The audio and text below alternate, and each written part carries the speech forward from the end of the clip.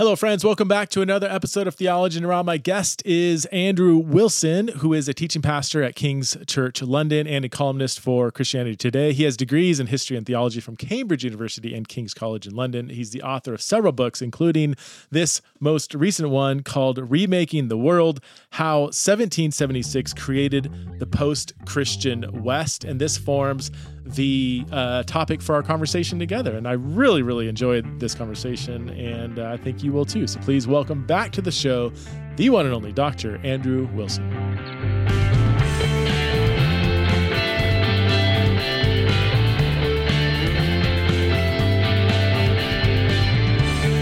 Andrew, was it in 2016 when I was in Eastbourne when we recorded, when you were on the podcast last, or have you been on since then? Do you remember? Oh, no, I have been on the podcast. I think we spoke about spiritual gifts in the church, charismatic gifts, and we had a decent conversation about race and diversity in the church as well. But I don't know if that was the same conversation. Maybe we've spoken once or twice before. So maybe once since then. But I think I told this story before, but my first time coming across your work was in that. Probably a lot of people say this, right? That debate you had with Rob Bell, 12 years ago, and it kind of didn't go viral. Might be a little too strong, but I feel like a lot of people saw that video. Where it's probably the thing I've done most people have seen. Yeah. Okay. And I remember he was not on his game, and I was like, who's this Andrew Wilson guy? He's really sharp. And anyway, we've connected and been friends ever since. So your new book caught me by surprise. Remaking the World: How 1776 Created the Post-Christian West. Now, I already have so many questions. One is, what's a biblical scholar doing writing on what I thought was American history? And then number two, I love the audacity of you writing on 1776, and then in the first few pages saying this book actually has very little to do with the founding of the United States. It's part of it, but it's not. An English guy. So for the first question, have you? I know you have history as kind of part of your degrees, but I always think of you as just like a biblical scholar. Yeah. Where did you wanting to write on history come from? So also primarily, I think of myself as a pastor. So which is not just an out. Like academically, I did a PhD in theology, but my undergrad degree was history and theology. But really, I come to it as a pastor and as a preacher in a way, thinking I have to do cultural apologetics, or that's the language I would often use now to describe it all the time. And so I think I'm coming to this much more as I'm trying to understand the culture we're in. And I've found that history can be a really good way of introducing it to people. And it can be, I hope, a really compelling story to help people get their, categories which would sound a little bit dull if you said, well, we believe the following 7 things are all at work at once. You tell people the story, it makes it more arresting, I hope. But for me, the genesis of this project was a collision really between two different things that I came across in my just wider reading, being interested. One was, I just didn't know that the steam engine was invented the day before The Wealth of Nations was written and or published, and that happened in the same year as the Declaration of Independence. No one had ever taught me any of those things. And so when I read those, there was one book I read, and I suddenly thought, oh, wow, this is a really significant year in terms of its economic and its industrial and its political ramifications. I'd like to learn more about that as a subject of interest. And that just began as a sort of, maybe one day I could write something explaining this story just for fun. But along the same time, I then read, I was coming across the work of John Haidt, who I know you've come across as well, and Joseph Henrich and others, about this sort of the way that the Western world is, the acronym WEIRD, Western, educated, industrialized, rich, democratic. And I don't remember quite how it happened, but there was a moment where I put the two together. I think I was in the shower, and I just suddenly thought, hang on a second, I might be able to explain how our culture became like this using this acronym, drawing on this one year in which so many of these changes were sort of fermented and really took off. And then I've just found that that was an interesting story to tell, and I began to think it might work. And so I've very much done this as a sort of apologist, preacher, pastor person, rather than I'm not a historian by training, although obviously I've read a bunch of history and theology, but that wasn't really what was motivating it. I think it's an attempt to say this is why the culture you're in feels and thinks and behaves the way it does, and this is how a way of telling that story rooted in 1 year that hopefully, particularly America, will find interesting. You make a great pastoral argument for why understanding history matters. For one, you have that cool quote, or that famous quote. I forget who it's by. If you control the past, you control the future, or you control the present. Yeah. Who is that? Yeah, so this is Orwell's. Yeah, if the people who control the present control the past, right, but the people who control the past control the future. So that works. I mean, that on the flip side, if you understand the past, it helps you understand the present and future, and get your kind of bearings about where we're at as a society. I had no clue how many things happened in 1776. You go down this list of things in this 1 year alone. I mean, things are seemingly unrelated to each other, right? Yeah. What are some other? They are. In many cases, they are genuinely unrelated. So I think there's, so I mentioned, the steam engine, the Wealth of Nations, Edward Gibbon's History of the Decline and Fall of the Roman Empire, all the events in America that obviously would be more well known to, I guess, most of your listeners, but those who aren't American, the Declaration of Independence, the Battle of Brooklyn, Washington's Crossing, Common Sense, Thomas Paine's book, and even things like the Virginia Declaration, which ends up sort of encoding things like religious liberty and freedom of the press. I mean, just so many things in the American scene. But in Europe, the Enlightenment is, it's high noon of the Enlightenment, really. It's a sort of dramatic period in the development of what we now think of as post-Christianity, or the move towards a secular public square. Immanuel Kant is drafting the Critique of Pure Reason. David Hume writes his dialogues and then dies. Captain Cook sailing around the world and encountering all sorts of Polynesian peoples, which has massive implications for the history of the Pacific islands and subcontinents and so on. And that's not even all of it. Romanticism, Jean-Jacques Rousseau and the Sturm und Drang in Germany. And I mean, it's just a remarkable year where you'd look at nearly every feature of modern life and say, well, in some way that is connected to events that took place in this year. And it's just a really great story, I think. Whether I've told it well is another matter, but as in the story as a whole is really compelling, because these things are, as you say, they're kind of independent. It's not like the American Revolution happens and suddenly people go, we must write stories about the self. Like they are obviously connected at a looser level, but they aren't causally related, in part because news takes 3 months to travel from one side of the Atlantic to the other. And so these things are not all directly related to one another in sort of cause and effect. It's just there is something going on, and not just out in the world, actually in the church as well. The Amazing Grace and the Olney hymns and Rock of Ages and religious freedom and abolitionism in Britain, and so many moves like that are all happening at once. It's just a very exciting period.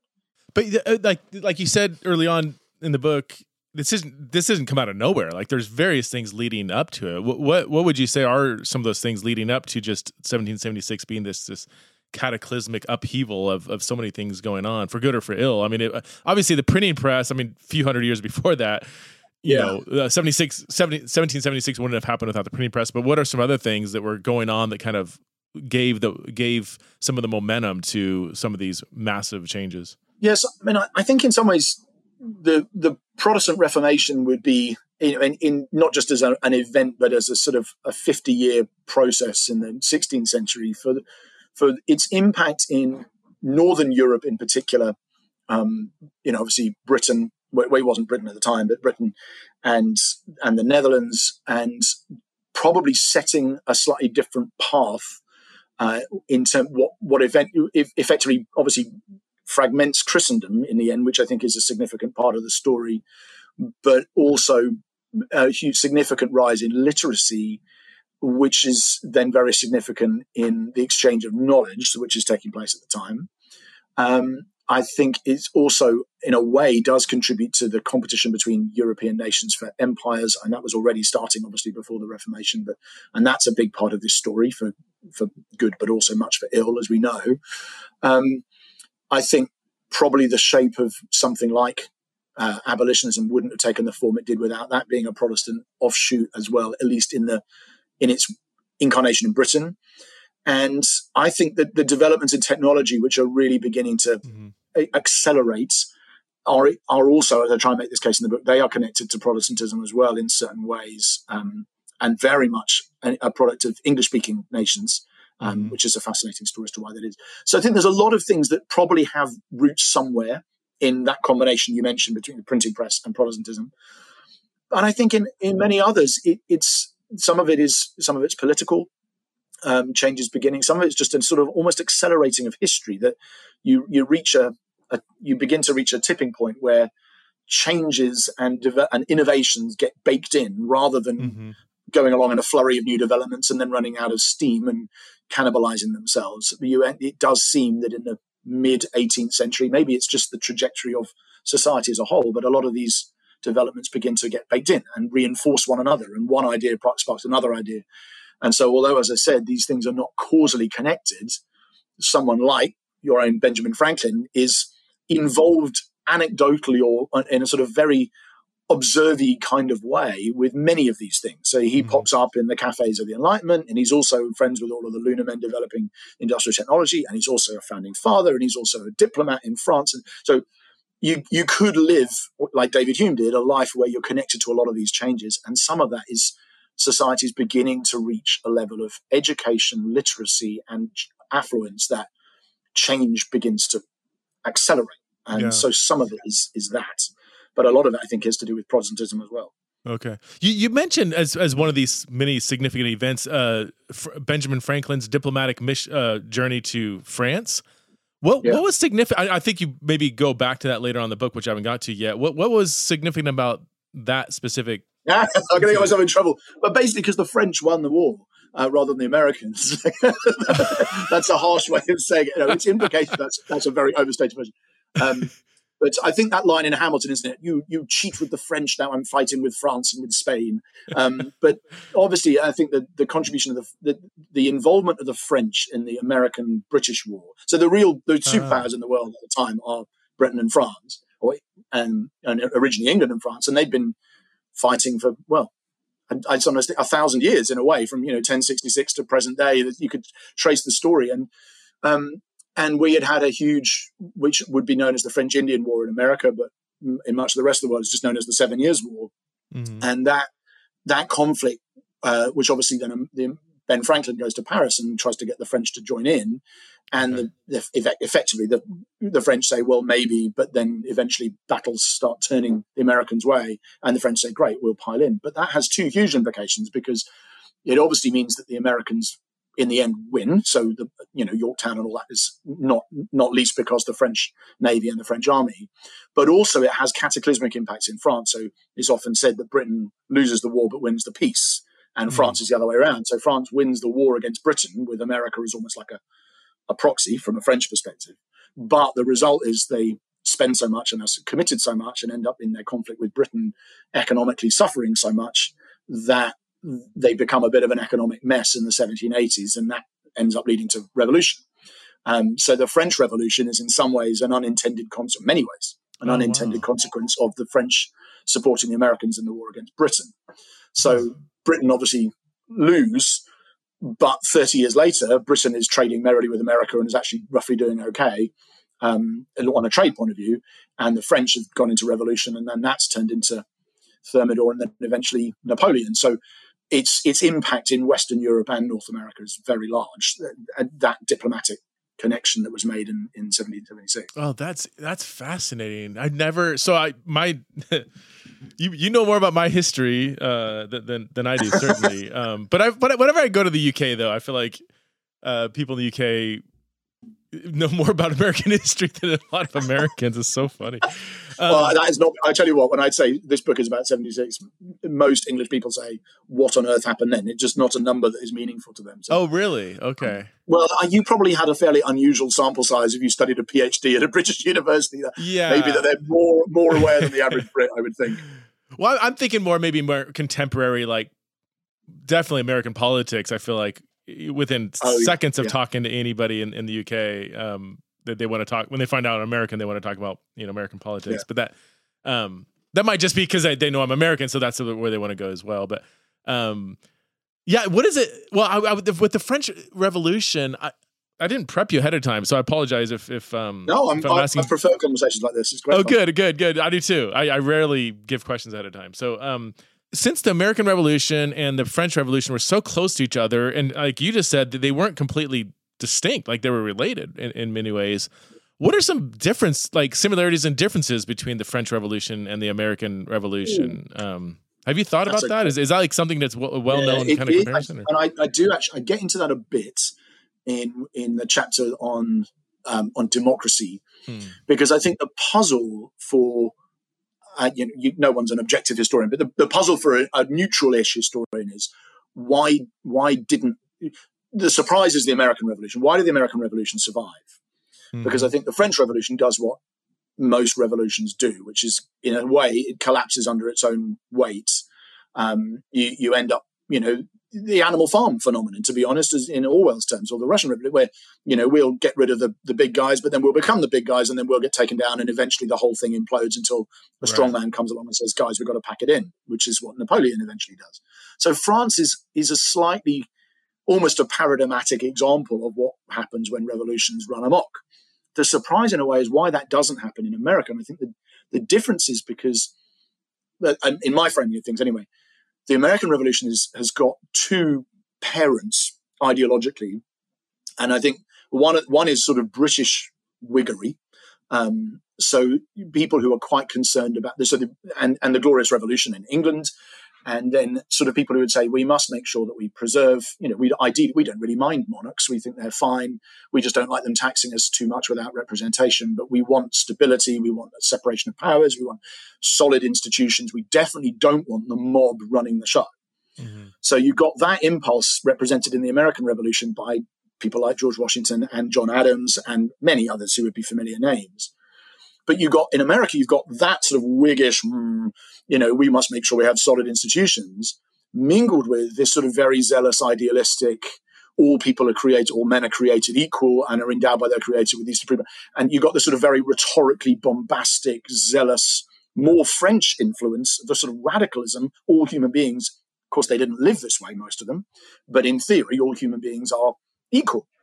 And that's not, in so many ways, so Alexander Hamilton and John Adams and George Washington are concerned by different problems. They've got different objections to what might be happening in the revolution than Thomas Jefferson and Thomas Paine, because they're almost looking at opposite problems. And so your Whig guys, who much form the Federalist group, are effectively saying we're concerned that the mob might take over, but whereas the people who become the Democratic Republicans, the sort of Jefferson Paine tranche of the movement, are saying we're concerned that not the mob almost the people won't have enough power, and we're going to still be run by a monarch. John Adams seems to want George Washington to be called Your Majesty. They're terrified of it almost too much like the British model. And so effectively you have a British thread and a French thread, which in the American Revolution come together, and the American Revolution just survived. Like in the 1790s, I think you could say it very nearly didn't. It descended into such acrimony, mudslinging. It could very easily have imploded, but it didn't. Somehow it survived. And I think, some of this is a lot of the book is tracing deep historical causes and saying people don't really make the difference we think. But on occasion, and in this one, I really think a handful of remarkable individuals really did do things and say things that meant a nation was able to cohere in spite of those tensions. And George Washington, I do think, is one of those, just a remarkable person. And had he not handed over power the way he did, America probably would have fragmented and imploded in a different way like France did. But it's really the tension between, say, John Adams and Thomas Jefferson, or John Adams and Thomas Paine, that sort of those two perspectives that came together that meant America was radical enough to be compelling, but it was also conservative enough to survive. And it still is. And that gets fought out every election, which is probably why your friends want to talk to you about American politics all the time, because there's more at stake in those debates than there are in Britain or even France. Did I tell you the time when my first summer in Aberdeen, Scotland, and my little family, my wife and my one kid at that time, and some American friends were getting together for a Fourth of July celebration, and I remember inviting one of my newly minted British friends to the party, and he's like, "Yeah, we usually don't celebrate the times when one of our colonies broke off from us." This is how jaded Americans can be, though. Like, I literally, here I am, somehow got accepted into a PhD program. I'm in my late 20s. already fairly well educated, and it didn't really dawn on me. I was like, oh yeah, haven't thought about it like that before. Like never had this like broader picture of what, the founding the establishment of, however you want to word it. There's so many politically incorrect ways of putting it, but the time when, these British colonies broke off from the mothership. But do you talk about the question of whether the whole, like, America was founded as a Christian nation? That's become, I think, it's always kind of a talked about thing here. It's a matter of debate, and especially with whether it's a rise in Christian nationalism, or at least Christian nationalism is becoming a topic that's more talked about. I feel like the whole was America ever a Christian nation? That's come up more and more. From a historical standpoint, what is the answer to that question? What was America founded as a Christian nation? That's great. It's just the English guy to throw him under the bus. I have this. You probably haven't got to this bit yet, but I talk a bit I make quite a lot of the story in which the Declaration of Independence is edited. Have you come across this bit yet? No. Where Ben Franklin, Jefferson sends him a draft of the Declaration in late June. You mentioned it. You mentioned it early on, but yeah, I haven't. Yeah, so Jefferson sends Franklin a draft and says, "We hold these truths to be sacred and undeniable," and Franklin crosses it out and writes "self-evident." And I use it as a metaphor, really, for the post-Christian West, which is we take things that ultimately are Christian sacred truths and then say these are now just obvious to everybody, so we can put them down to results of reason.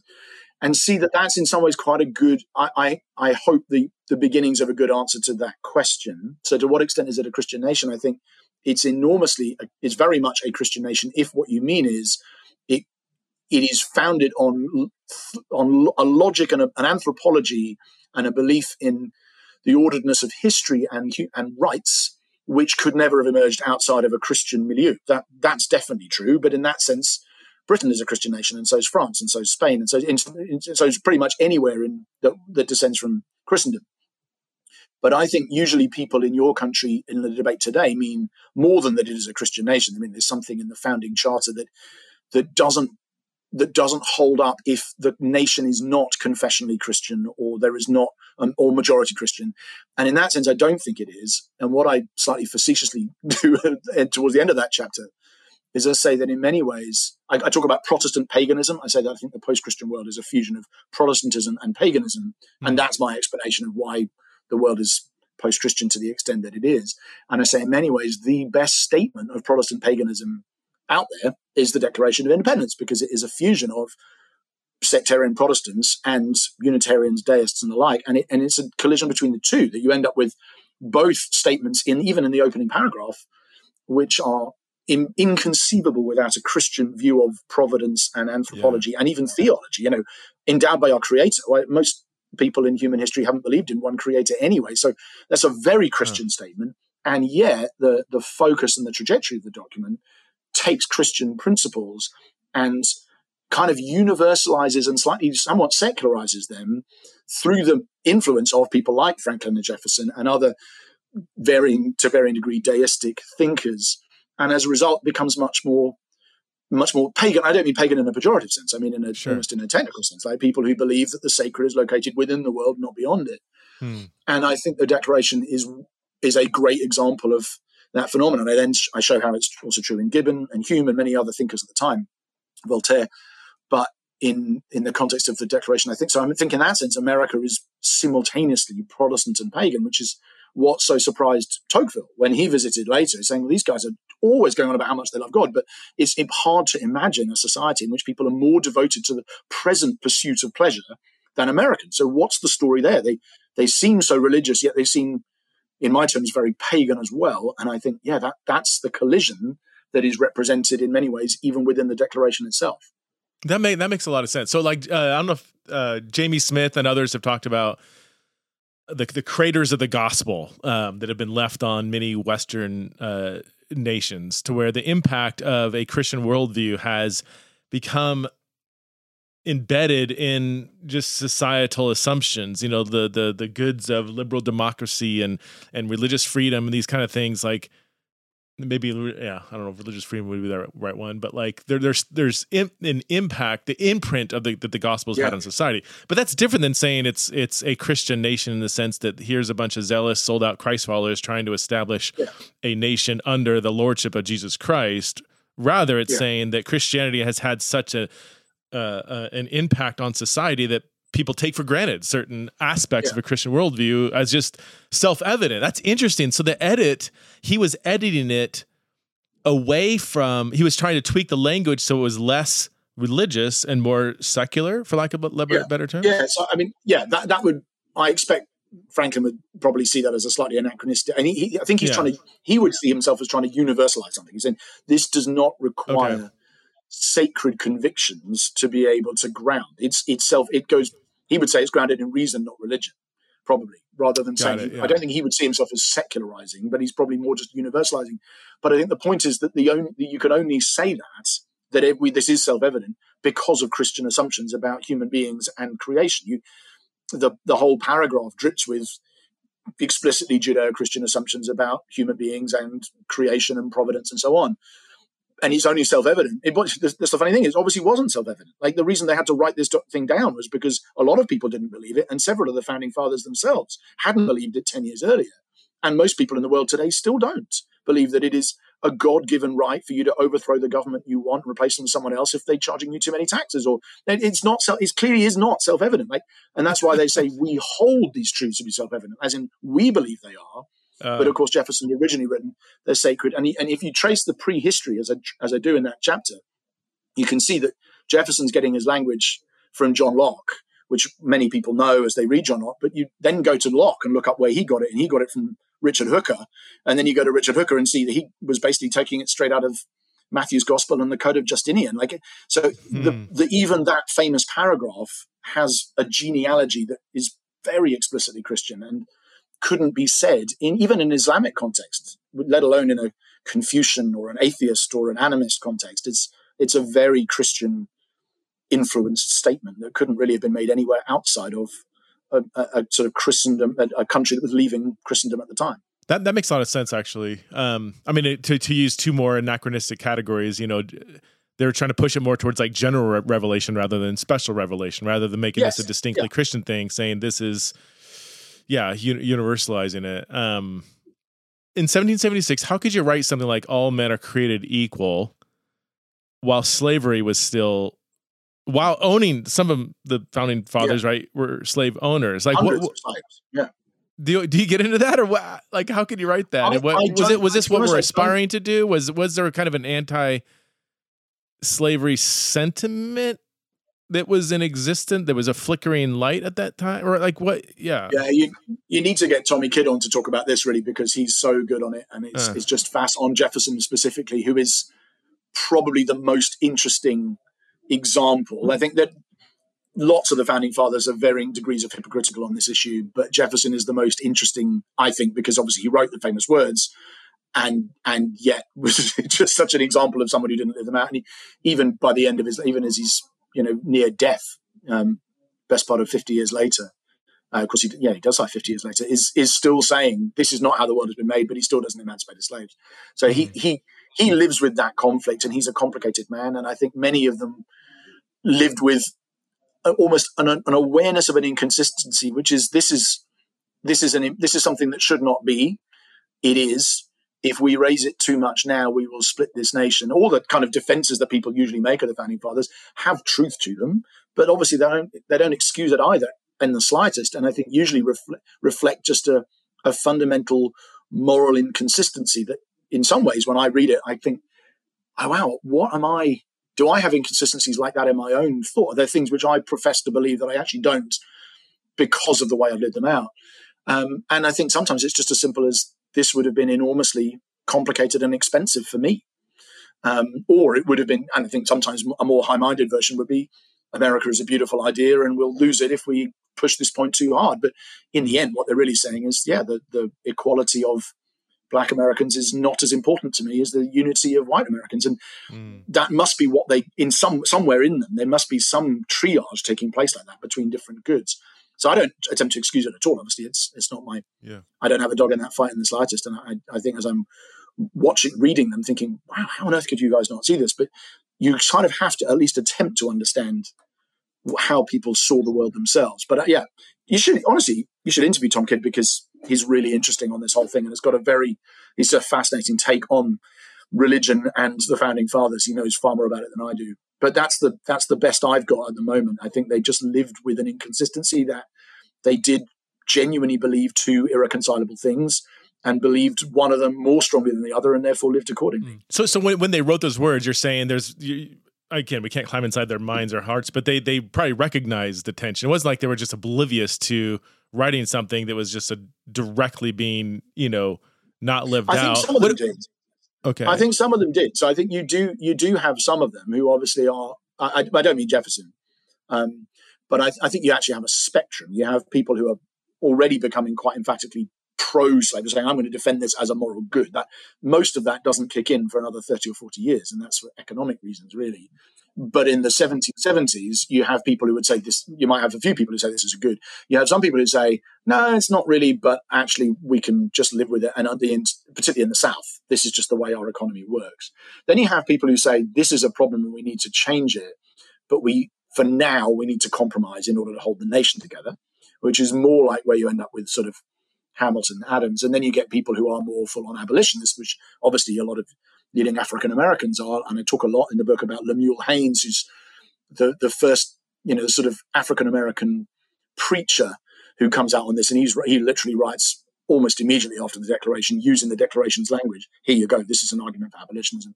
But you do have, and particularly in Britain, you have a lot of people slamming the Americans for their revolution, saying, how are you talking about freedom? And here you own slaves. What on earth are you doing? Like Samuel Johnson, all these guys. So you have plenty of people saying that as well. But I think most of the founding fathers are in the middle two camps, and there's plenty of conflict between them, obviously. I wonder if it'd be similar to, and this is to make I don't like making this isn't a one-to-one analogy, obviously, but like when preachers might stand up and preach against luxury and comfort and our addiction to material things, and it's like you transport anybody from like, a non-Western country or a place where, poverty is pretty rampant, and put them in an American church, and they're looking around saying, wait, you guys are saying this, but you're not like, you have a long way to go before you're coming close to living out. And even if you ask me, I'm like, what do you do? Like I drive a car, and I live in a house with air conditioning and heat. And like, if I want food, I just go to the refrigerator and get it. If I don't want food in my refrigerator, I go down to the store and buy it. Like, we're just sort of swimming in luxury and comfort. And yet I would be the first one to say like this kind of, this isn't good for my faith. This goes against kind of, several streams of scriptural thought, so I don't know, maybe it's something like that where I think you have to allow yourself to be challenged by the same question, don't you? Mm-hmm. I do think it's still different though, in that I think most pastors who preach against greed, you would think they may be being greedy, but they probably don't believe they are. Whereas I don't think Jefferson didn't think he owned slaves, if you see what I mean. Like there is, so I think there is a difference where this isn't so much. Would be like me saying we mustn't be greedy, and I am being greedy, and I still think that's morally acceptable, which I don't think is maybe a thing, but I don't know that's common now. Whereas I think what Jefferson's doing is more odd and requires more sort of digging into how did a person get there, because he is genuinely saying this ought not to be the case, and I still do it. And not just Jefferson, obviously, many others as well. But as I say, I think there'd be many who, this is such a huge question in the literature, many who've read and know far more about it than me, so I wouldn't want to deviate too far. But that's I think you're right, though, that you have to apply, when you ask that question of someone else, you have to go, where is the equivalent of that now? And you're right, I think material possessions are probably the most obvious place to look. I think it was Robert George. I'm going to butcher this. I think I heard it about Robert George. I think I know what you're going to say. Is this the thread about you would have opposed slavery? Yes. Oh, no, you wouldn't. A Princeton professor, and he asked his class, how many of you would have opposed slavery 200 years ago? And everybody raised their hand, right? Like, of course I would, And then his next question is, so what are you doing now that basically gets you ostracized from your own social tribe? Like, what injustices are you, not against the other side about those people out there, about Republicans or whatever, but like, how are you being ostracized from your own tribal allegiances by pointing stuff out? You know, and everybody's like, oh, I'm not tweeting about that. You know? Yeah. It's really, and that of course is the difference between our two nations on the response in the sense that Britain moves to abolitionism quicker, partly because you just got less of an economic stake in it by that point. Okay. And so it's not because British people are more moral or more able to see what the Bible teaches. It's because what's that lovely line from Upton Sinclair? It's very hard to get a man to understand something if his salary depends on him not understanding it. And I think that's a big factor on both sides of the Atlantic in this one. That is one of my favorite quotes in the history of humanity. It's so good. This episode is sponsored by the Pour Over Podcast. Oh my word, I love the Pour Over Podcast. It is a trustworthy news resource guiding people toward eternal hope. It's not Republican, it's not Democrat, it's not conservative, it's not liberal. Instead, it is a Christ-centered summary of the major events going on in politics and in culture. Like most of you, I am so tired of news outlets that are so clearly biased toward the right or to the left. I want to stay informed with what's going on, but I hate how traditional news outlets shape my heart and try to win me to a certain side. I mean, if you don't believe me, just ask yourself this question. After listening to, say, I don't know, CNN or Fox News for like 30 minutes, am I less or more motivated to love my neighbor and my enemy? If the answer is less, then Houston, we have a huge problem, a discipleship problem. This is why I'm so excited about the Pour Over Podcast. Each episode is only about 7 minutes long, and they just tell you about what's going on in the world. They don't tell you how to interpret the various events or how you should feel about what's going on. Instead, they just let you know about the facts of what's going on while reminding listeners that our ultimate identity and hope is in Jesus Christ. I've even met some of the people at the Pour Over, and they are super awesome. They're not some like closeted liberal or closeted conservative think tank. They're truly genuinely just trying to keep us informed while staying focused on Christ. So don't let traditional media outlets steal your affection away from loving people who might vote differently than you. Instead, check out and subscribe to the Pour Over Podcast in your favorite podcast app. Hello, friends. I want to let you know about a couple of events that I'm hosting on the LGBTQ conversation in Santa Clarita and then again in San Diego in California. The Santa Clarita event is October 16th and 17th. And the San Diego event is October 19th and 20th. These are two different events. One is an evening conversation where we sort of introduce the LGBTQ conversation. And then the following day in both cities, we do a full day training for church leaders, again, on the LGBTQ conversation. We dig into theology, relationships, pastoral ministry questions. We hear testimonies from various people. It's a time when we can come together and think deeply, love widely, dig into both truth and grace in what has become some of the most pressing questions facing the church today. To find out more about these two events, you can go to centerforfaith.com, go to the events link, and you can find all the info there. Again, October 16th to the 17th in Santa Clarita, and then the 19th and 20th in San Diego. If you cannot make it out to California, or if you don't live anywhere near these cities, you can also stream these events live online. Again, centerforfaith.com. What about you have Jonathan Edwards, you have Christian leaders who, it's one thing for somebody who's like part of this economics, they're at the political level or whatever, they're having to navigate many things. What do you do with, and I don't know, maybe we don't need to go if you're like, this isn't my main area. No, I have to wuss out a bit on Edwards. I mean, I have exactly the same question. How on earth did they think that? But I don't know any more about Jonathan Edwards than the next man, really, because he's about, died about 20 or 30 years before I start. I mention him in passing because of his relationship to Aaron Burr, and lots of people who know a lot have gone deep into Edwards and gone, this is reprehensible. This is how he got there. I think he maybe did it this way, maybe did it that way, maybe did it the other, but I just haven't read enough of it to speak with any useful knowledge on that, really. Okay, let's different question here. This will tap into your expertise as a biblical scholar. Was the American Revolution, in your opinion, a violation of Romans 13? Well, my goodness, this is in a book that's not mostly about America. It's like, let's just talk about American politics. I know, how much trouble can we cause you in the space? Have to. Also, you and I have, in fact, we might have bonded over our pacifism or non-violence before anything else. I don't remember, actually. I think we spoke about that way back when your book Fight came out. And so I think an awful lot of things are violations of biblical teaching on violence, resistance, and so on, that many other Christians wouldn't.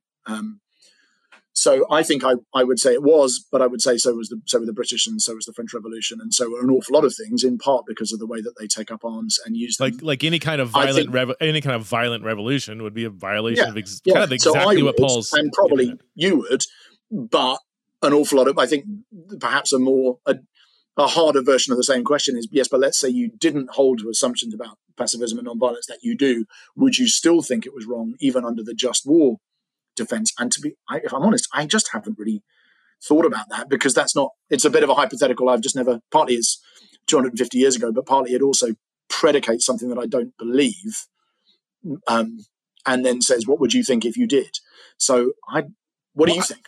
I don't even think you need to be committed to nonviolence, really. I mean, because, what are you going to say? Like, yeah, but, the British Empire was really oppressive at this time. Like, Paul's writing under Rome, under Nero. Okay. So we're not talking about some like lesser, evil of an empire or something. And then you're like, yeah, but, the taxes were really oppressive and it was unjust. It's like, Paul talks about taxes in the same, he goes right into paying taxes. Again, taxation under the Roman regime was without doing a thorough comparison of the two, I'm going to guess is probably way more oppressive and unjust and funding all kinds of stuff. So I don't know what argument, like, if Paul can write what he did in Romans 13, which I think, there's different thoughts of kind of what his main point was there.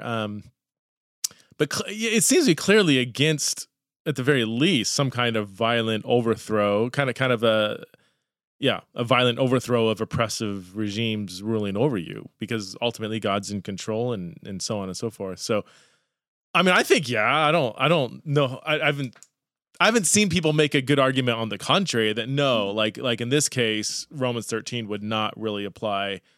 You can probably make the argument that the British are a lot worse, which is, I imagine, where a lot of Americans would go with it, and no doubt it's true. Because I think Romans 13, for me at least, Romans 13 would condemn both sides, as would a number of other, biblical passages. But it's obviously I don't really have a reason to try and defend that position from that critique. But I guess I would be more concerned somebody that would be so reluctant to say it was a violation. Like, why? What are we trying to?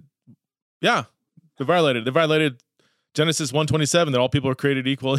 Like with slavery. I mean, I don't know why we would even feel the need to kind of like whitewash our history. Like, to me, the desire to want to whitewash it is like, what are the deeper things going on here? Like, do we feel a need to have a more sanitized version of American history, or a more Christianized version? Like, let's talk about that. Like, to me, that would be the greater problem. Yeah, and similarly with the expropriation of land from Native Americans, which is, so you've got those three, haven't you? Well, you've got three actors, three people with whom the early American state is in dialogue or conflicts, right? You have African Americans, you have Native Americans, you have the Brits, and then indirectly the French. And in all three cases, I just think in some ways the case for did you get it wrong with the Brits is probably the weakest of the three. As in, you can clearly say, well, morally that's totally unacceptable with the first two, but maybe with all three. But then, of course, it sounds like, get an English guy on a podcast and he'll say the American state is foundationally illegitimate and should never have started, which is, I'm still hoping to be welcomed through the border next time I come. But Well, let's get off our American high horses here. Let's go back to the acronym WEIRD, and you use weirder. I think is a more, because you want to. What are the other two? What's E and R? Ex-Christian and romantic. Ex-Christian and romantic. Can you go through all? I guess 7. Is it 7? Can you go through all of them again, and then maybe pick out one or two that you think are that you'd want to talk about? Something that's really significant, maybe something that we haven't really thought about. Great. So W stands for Western, which I guess is the trend of globalization. at least that's what's going on in 1776. E stands for educated, which I tell the story of the Enlightenment. I stands for industrialization or industrialized, which is the Industrial Revolution. R stands for rich, which basically, if you look at a sort of chart of GDP, world GDP over human history, you'll notice it just runs along a flat line and then turns the corner of the hockey stick in the mid-1770s and shoots up and hasn't stopped increasing since. So that's a very important development. Then the D stands for democracy, which is obviously the American Revolution we've been talking about.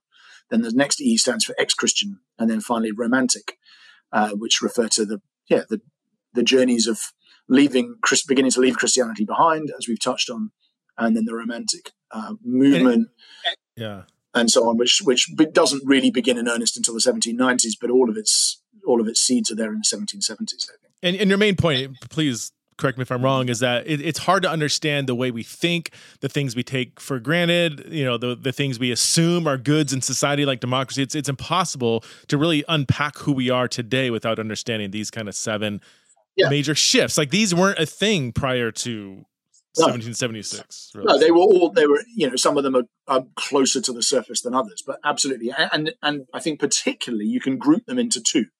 There are, so several of those developments are primarily things to do with matter, geography, like where, ships, inventions, land, minerals, maps, in some cases, literally how a continent is wide versus tall, or where navigable rivers are, all those sorts of things. And actually a bunch of what makes Western or weirder people, the kind of people that they and we are, is what looks like quite material contingencies. Under the providence of God, you'd say, obviously, God's in charge of it all, but you would say these things look like they're quite deep historical factors, and they're to do with things that have the advantages, or whatever you call them, that have existed for Western people, that are based on where coal is and where iron is and where the rivers are and what crops grow where and what animals are native to which country.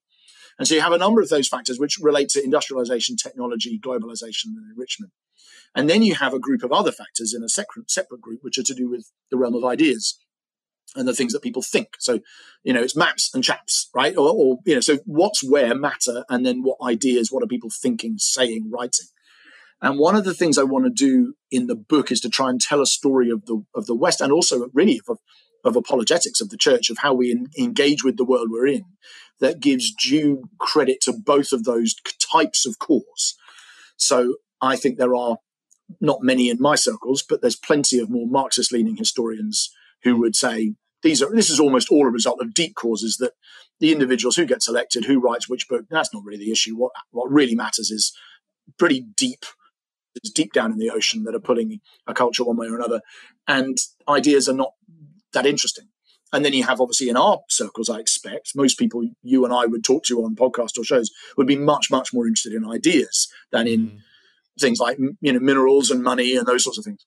But I think in apologetics and in just Christian thought, we are evangelicals certainly are inclined to place much, much more emphasis, dramatically more emphasis on the ideas, on who said what when, and who wrote what, and how influential it was, and how well written it was, and who it then influenced.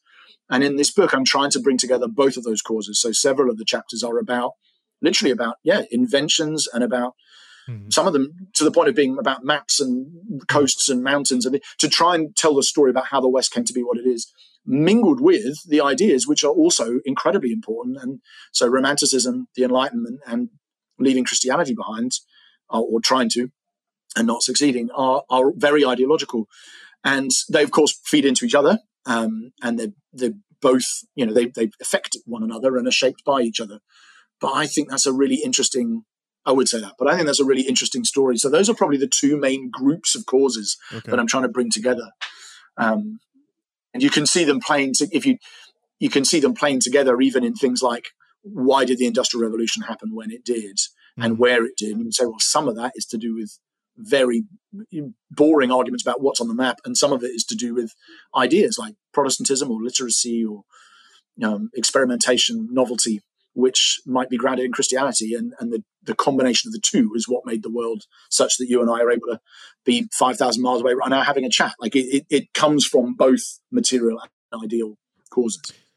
Let's I guess we should shift gears, because your ultimate goal, like you said, I love it, is you're writing as a pastor, helping Christians understand where they're situated in society, and again, these kind of assumptions that we take for granted. What are some successes you would want to see somebody who reads this book and walks away as a pastor? Like, what do you want this book and the ideas in here to do in people's hearts and minds for those who read it? It's really good.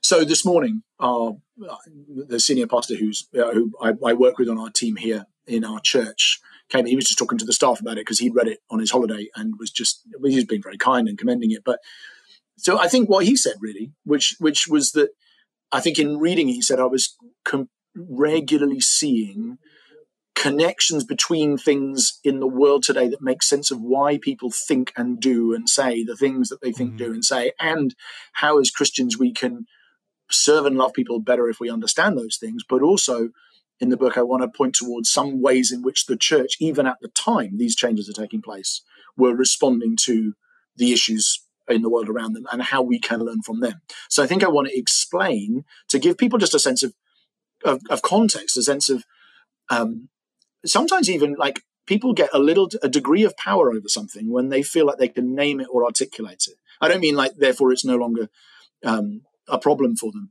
but often people are in the last 10, 15 years been very confused at the speed of change, and sometimes being able to say, look, here are some things that have been going on for 200 years that are why that is happening now, rather than, gosh, this has just come out of nowhere. It's people often get frightened and don't react well, and they become more tribal when they think this is just yet another complete shock out of nowhere. And I think it can help people to see a longer story, to make sense of what's going on, and to serve their friends and neighbors who are obviously living in that world too, who don't believe in Jesus, and to help them make sense of it as well. So that's one aim, is just to sort of explain so that people can go, I see it. I've got some degree of agency now because I can understand this story and it doesn't shock me all the time. The other thing I wanted to do was to, as I say, to draw on what the church did at the time and say, I think there are some lessons here. So I pick out particularly the issues of grace, or the Christian response of grace, freedom, and truth, and talk about people like the hymn writers at the time, and how suddenly and how dramatically they begin to describe the personal experience of grace, and say how in a weirder world, in a post-Christian world, grace becomes even more important to show people, because so much of the world is powered by works in a way that it wouldn't be perhaps in a agrarian pre-industrial society. So grace almost goes up strangely in its importance in a post-industrial, post-Christian kind of world for all sorts of reasons. I talk about freedom and the response of abolitionism, but also religious freedom, and talk about how both of those things should color our vision of freedom today, and how obviously that affects clearly in an issue like race, or even fighting modern day slavery, but also how we understand freedom in a holistic way, such that it's not just freedom from oppression outside, but freedom from within as well, freedom from sin, freedom from our own fleshly desires. And then talk about truth through the work of probably my favorite person I met while writing the book is Johann Georg Hamann, who's a German philosopher nearly nobody has heard of, who's just one of the most brilliant minds ever. And this very unknown Christian Lutheran guy who just, savages brilliantly Kant and many other, but he's just a sort of genius thinker, but basically manages to take the Enlightenment on its own grounds and say, actually pursuing even truth is incredibly important for us as well. So I have some guidelines, some ways in which I think the church then can help the church now live in the weirder world. So those are probably my two goals. Yeah, explain the world and then help people think about how Christians should respond to it.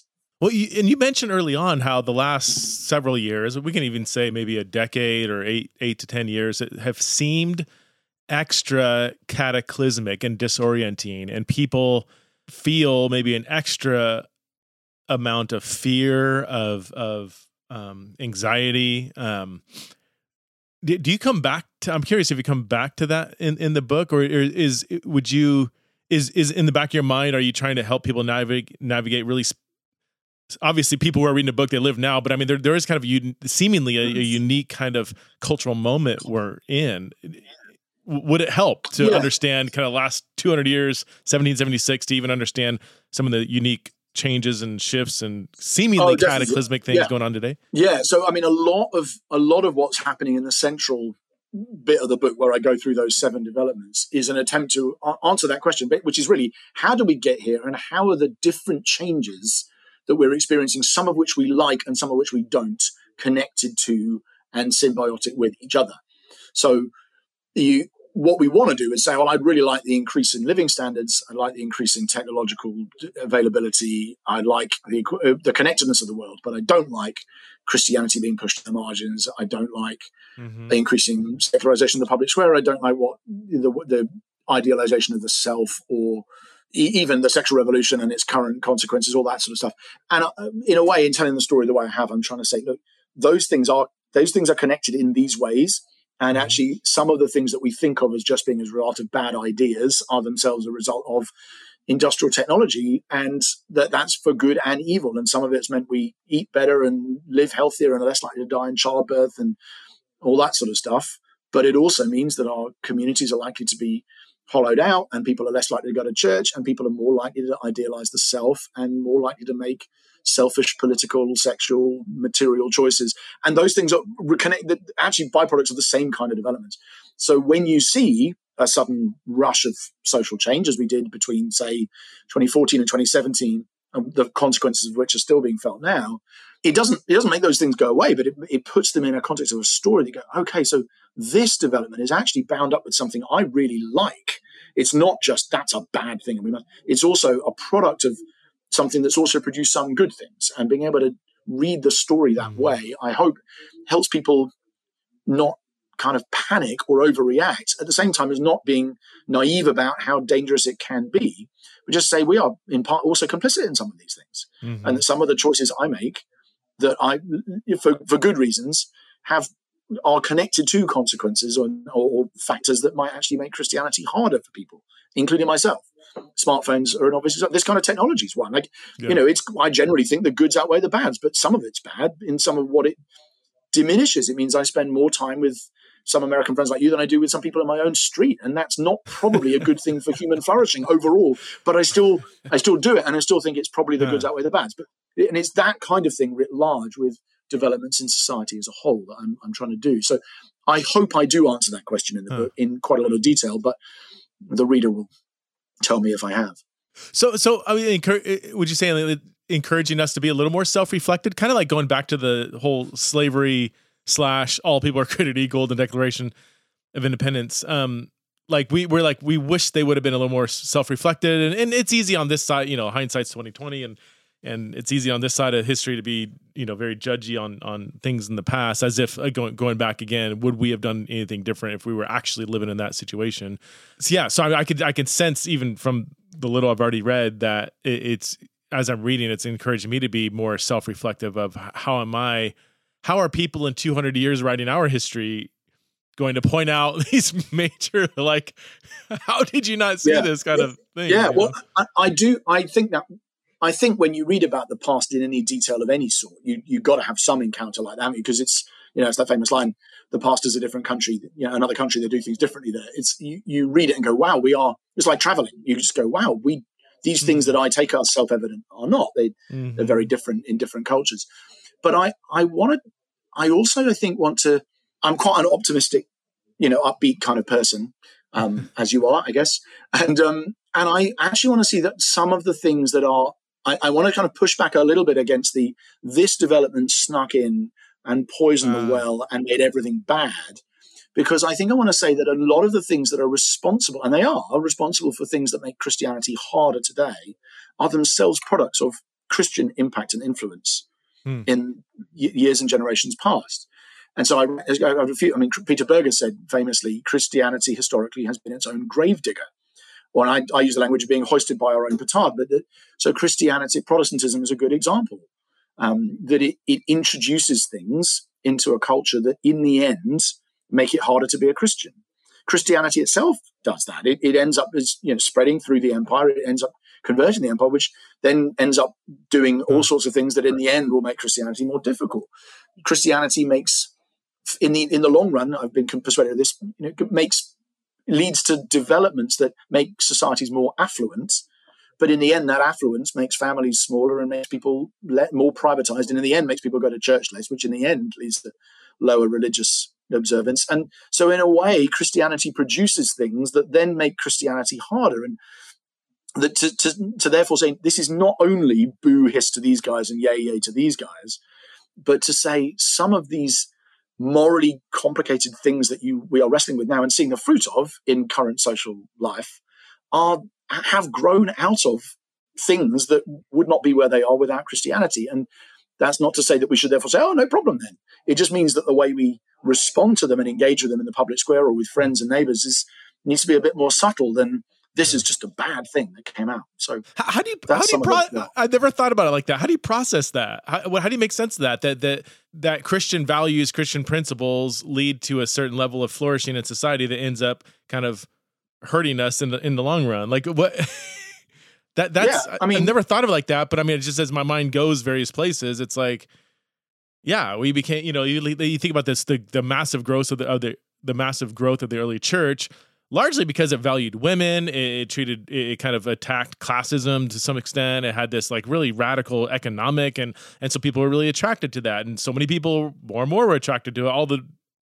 Till you get to the turn of the 300s or whatever, when Constantine's looking out saying, oh my gosh, it would politically be very expedient if I was a little more, chummy with these Christians, because they're kind of taking over the empire. And then that leads to so many things in a post-Constantinian world that ended up not helping the church. I mean, just like you said. So I don't know how to make sense of that.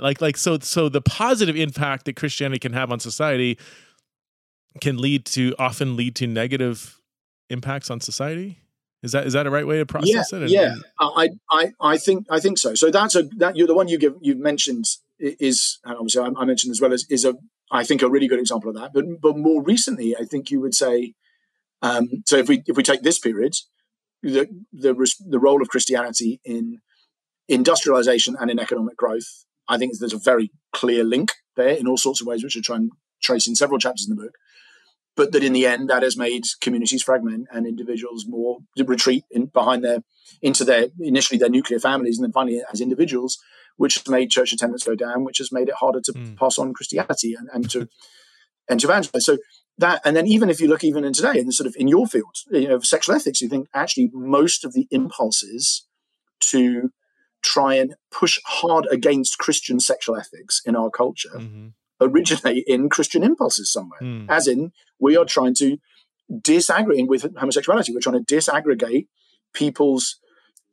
what people want to do, people's temptations or people's desires from their natures. Or we are with trans. We're trying to make sure that we protect the most vulnerable people, and these people are very vulnerable and marginalized people. So we want to make sure we make life. That's a Christian impulse, which is just become. I mean, one of the epigraphs to my book is when Chesterton says the modern world is full of the old Christian virtues gone mad. But what happens is people that's a Christian impulse that when untethered from other Christian impulses leads to social changes that most Christians now find very difficult. But they've grown out of Christian assumptions about human beings and the care for the weak and the poor and the marginalized and so on, which are actually good assumptions. They've just got slightly out of balance in certain cases, and it's led to some changes that you find challenging, and that we spend a lot of our lives trying to help people handle. But a lot of them have Christian roots, and I just think talking through those things again is not to say no problem here, guys. Of course, you still got to live in this world, but I think it does help us love our neighbors better. I think it helps us understand why they think the way they do, and even to see some of it as being an outgrowth of things that we cherish very dearly, and they might in places see more clearly than we do. And I think that's so yes, in that sense it's self-reflection, but not just about what have I got wrong, but what has the world got right, or why does the world think the way it does. It may well be having grown out of things that are very dear to me. All right, final question. I always love to ask people outside of the U.S. context this question. And it's funny. I think my podcast is more popular in the UK than in the US. Not like I think ask all of these questions about why the American Revolution disobeyed Romans 13. where I was going with that is I almost said for our American audience, but I'm like, no, actually my audience is. I mean, the numbers are definitely higher because population size, but percentage wise are. I think per capita, my podcast is higher ranked in your homeland than mine, but. As somebody outside the U.S. context, can you help pastor us as you look on from the outside to American Christianity? I know it's a huge, huge concept, huge movement filled with tons of diversity. But and you can take it any direction you want to go. But if you were like on your dying on your pastoral bed, and American Christians were like, can you give us some words of wisdom as we are navigating, an upcoming election season, and just the integration of politics and Christianity is not totally unique to the U.S. context, but it has a uniqueness that I think sometimes us fish swimming in water can't really understand what water looks like, So, yeah. Anywhere you want to go with that is our sort of final thoughts here on this conversation.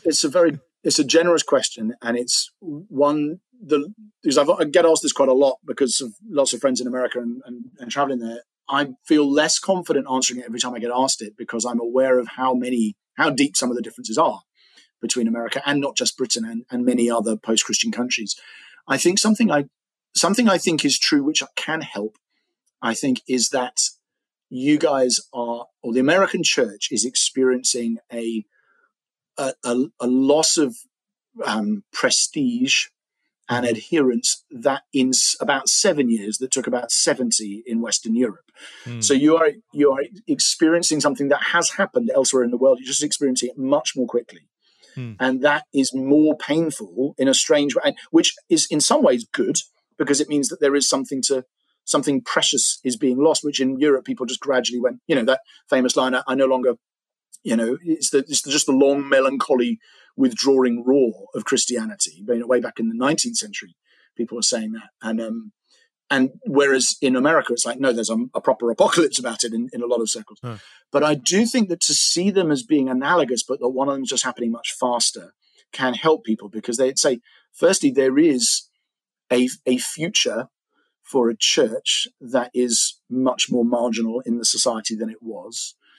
And the fact that Christian values not being held in the public square, and obviously we've given lots of examples, by the way, of when they never have been on race and slavery and many others. So let's take that for read. But even now, that if you see certain Christian convictions being pushed to the margins of the public square, that doesn't necessarily mean that the church doesn't have a future of being able to shine as a light. And there are some benefits to it because there can be a winnowing, I guess, a purifying of the church. I don't mean the church in Britain is more pure than it is in America. I'm not saying that, but I think that certainly you're much less, it's true in the States already, let's say that. You are much less likely to go to church if you don't believe a word of it if you live in San Francisco than you are if you live in Montgomery or whatever. Like there are lots of examples like that. And in Britain, that's obviously writ large, and in Europe it is. And that there can be the encouragement is there can be some benefits to that.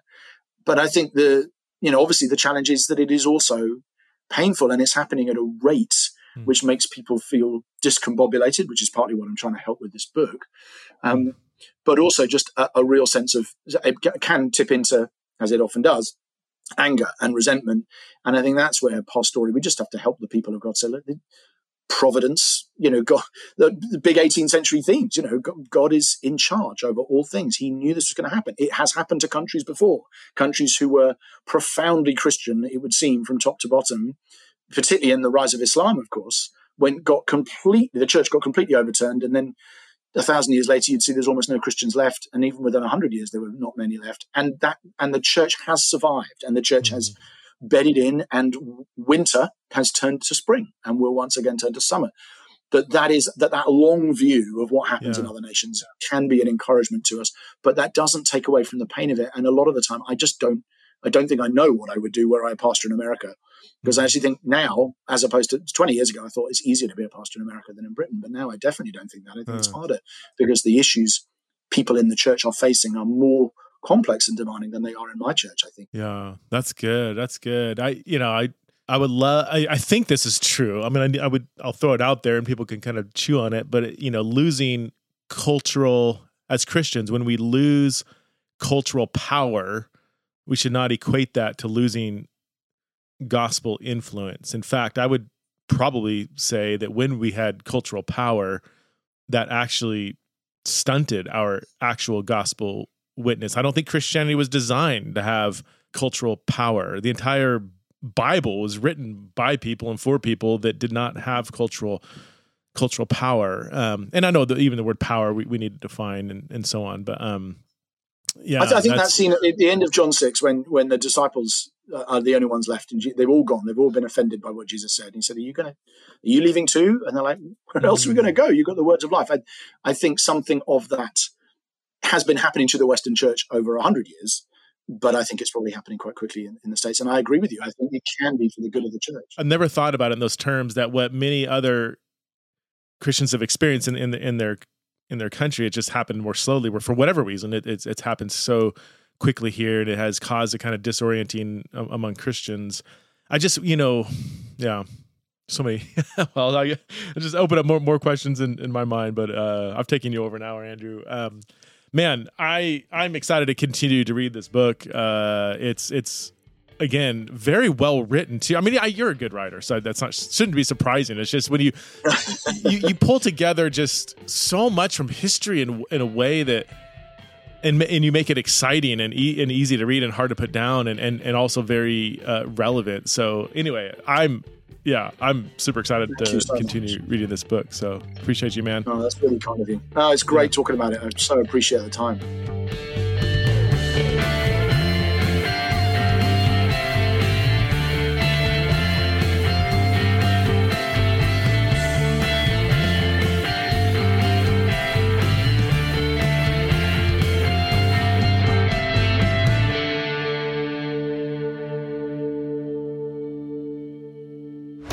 This show is part of the Converge Podcast Network.